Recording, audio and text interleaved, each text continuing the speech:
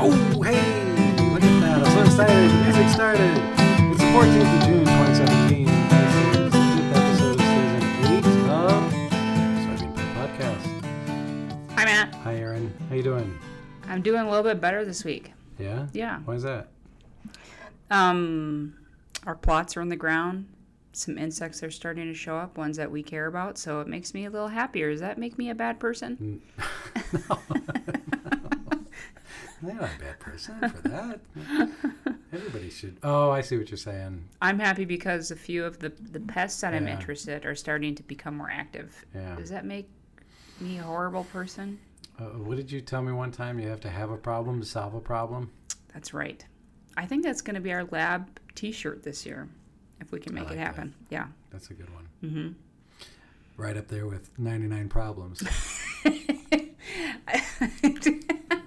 Yeah, that one is a little harder to get through the approval process, but Yeah, we're not putting that on a t-shirt. So, hey, it's been hot, and I mean, like remarkably hot. Yeah, miserably persistently. hot. But we just got, as of this morning, at least in Ames and parts of Story County, some rain, much needed rain. Yeah, the lawns are really starting to suffer. Yeah, and ground is hard and cracked, and there's anticipated more rain maybe this weekend. So, and some cooler temperatures to come.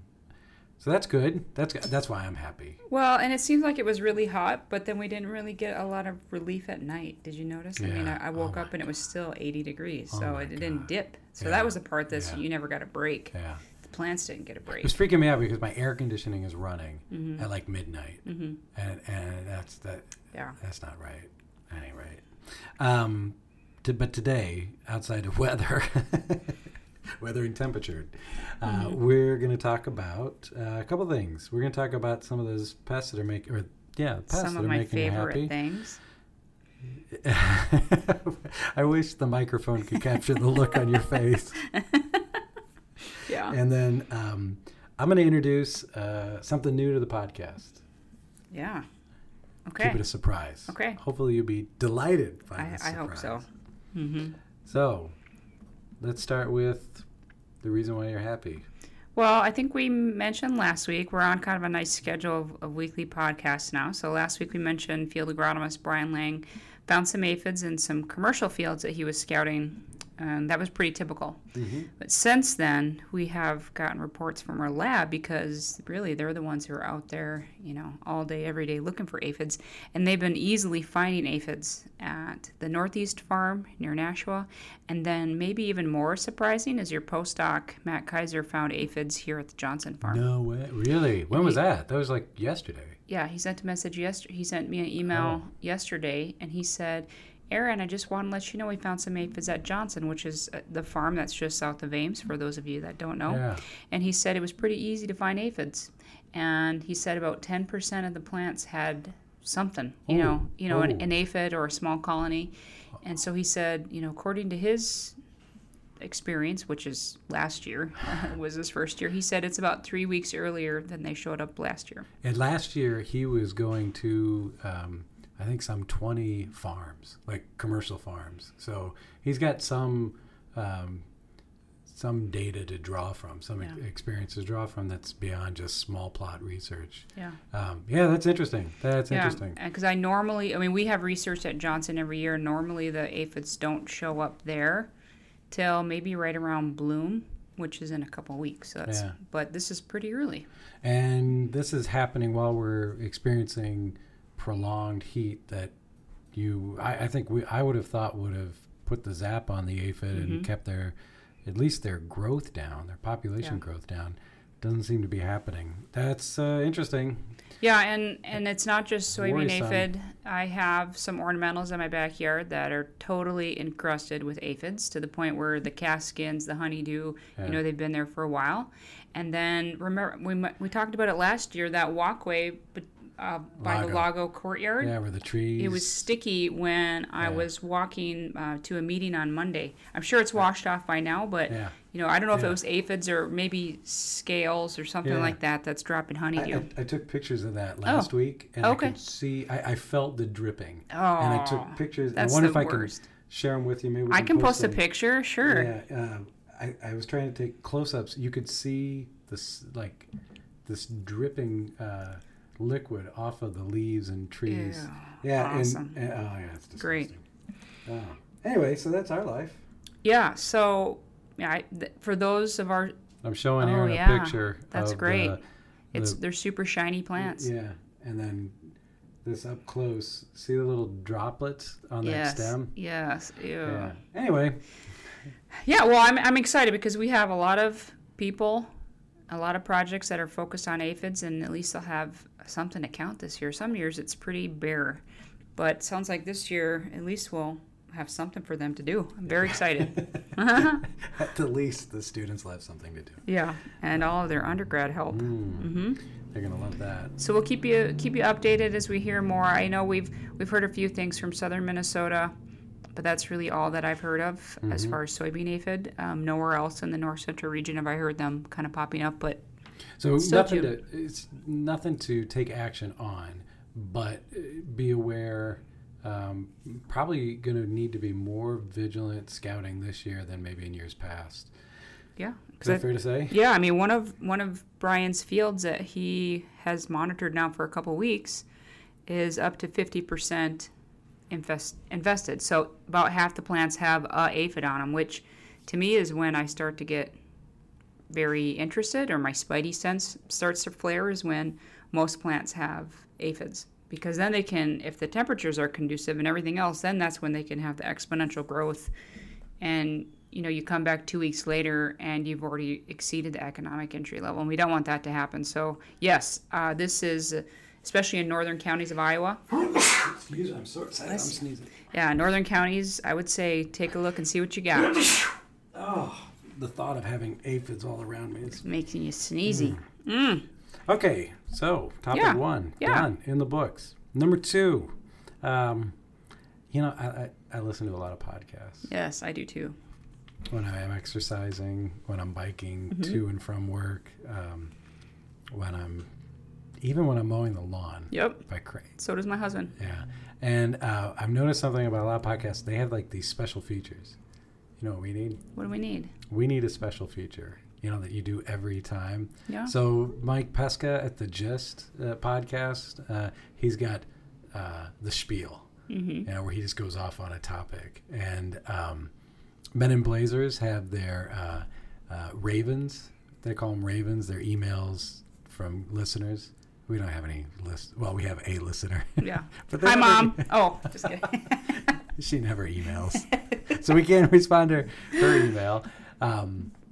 And in my favorite one, Hang Up and Listen, this podcast about sports, they, shout out to Hang Up and Listen. They have one, they call them After Balls. It's like their trivia topic of the week that they talk about. I think in the spirit of an after ball, how about a FIT? FIT. Fun insect trivia. Is this where you're going to try and stump me every week and make me sound like an idiot? Yes. You love to do that. You love to go, guess this. What do you think? And I never know the answer. Why be so negative about it? Why not be positive? It's this is where you get to learn something. Or, can I bring the trivia sometime? Sure. And I can try and stump you? Yeah. It's not possible. Hey, there's another, the reoccurring bit that the click and clack, the car guys, stump the chump, All right, well, we'll see. Bring it. It's not going to be possible. Did I tell you that I'm a 2-time state champion in Scholastic Bowl? I know. No, you've told me that maybe about 80 times. So that hasn't sunk in yet. So here's our FIT for this week. Fun insect trivia. The bee crew has been doing this project where they're looking for bees foraging in prairie plants, and they want to collect them as they forage on the flower. It's time consuming. It's tricky because although we have honeybees there and the beehives are healthy, they're not finding the bees at the flowers they're looking at. So we're trying to come up with more efficient ways to do this. And I suggested using a malaise trap. Fun insect trivia. What? Where does the word? How did malaise trap get its name? From someone who is really tired and melancholy. See, that's This is you see this. I knew you would love it. I knew this was. Isn't it like an attitude or something? So malaise, if you Google malaise, is spelled malaise, malaise, malaise, right? And it's a noun, and it means general feeling of discomfort, illness, unease, whose exact cause is difficult to identify. Oh, like a society afflicted by a deep cultural malaise. Like, so is it just like the old emo? well, so yeah. Nice. Yeah, these children, they're stricken with a deep afflicted malaise. So I always thought that was where it came from, like a last name or something. The insects suffered and were caught in this malaise trap. Oh. And malaise traps are like this. It's basically a big funnel that captures flying insects as they fly and hit these panels and then move up into a jar that they can't get out of. I've seen pictures, but I've never actually seen one in action. Oh, really? So you have one set up now? Yeah. So where's it at? It's out at a farmer's field where they've put in prairie strips and we're trying to capture bees. At the Guthrie farm, Gary Guthrie's farm. And we were using it to kind of help speed up our bee collecting. Okay. But it got me wondering, it's like, well, if it's a malaise trap, they're suffering from something, but there's really no suffering other than they get trapped inside that jar. And their death is near certain. So just to confirm, I went to the Googles and did the internets. And what I found on Wikipedia was that malaise trap is named malaise not because of the noun, but because of its inventor, Rene Malaise. See, that's what my immediate thought would be. It's named after someone, but there is someone named Malaise. And Rene Malaise. So this is how my mind works. I was like, "Who's Rene?" And why did he need to invent a tent-like large trap for collecting insects? So he was born in 1892, lived to 1978. He's a Swedish entomologist, explorer, and art collector. Okay. Yeah, a lot of range, Rene. He's a Renaissance man.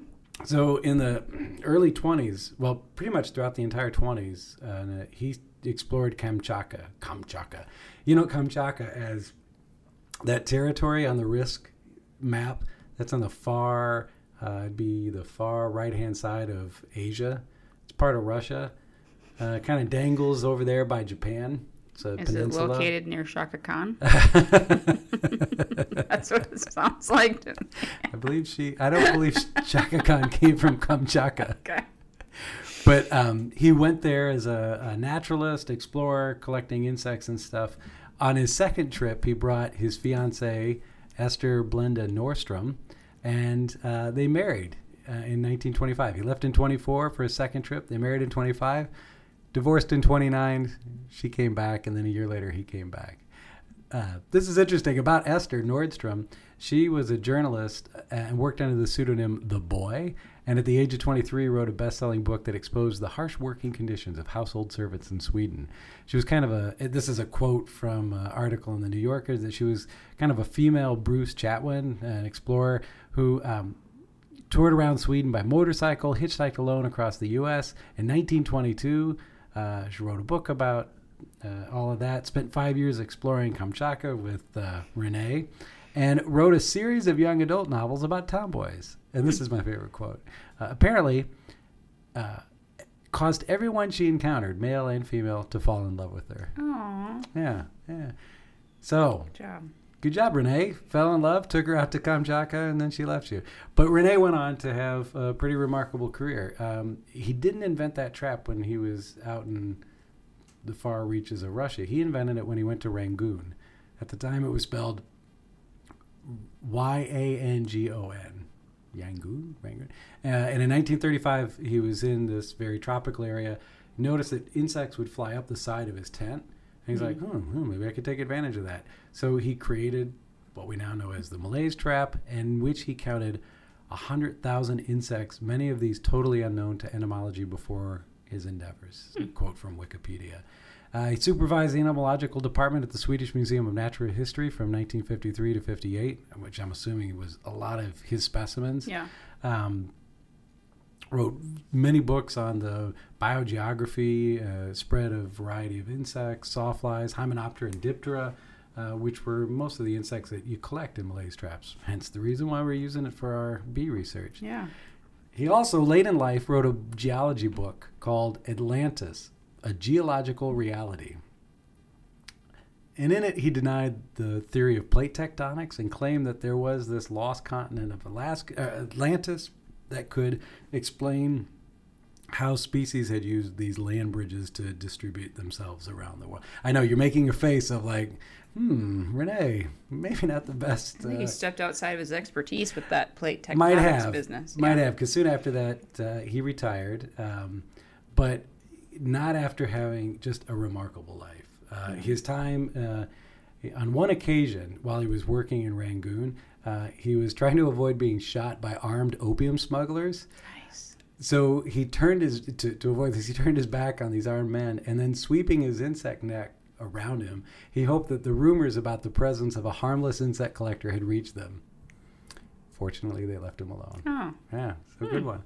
So, fun insect trivia. Malaise trap. I have a fit for you, Matt. Oh, bring it.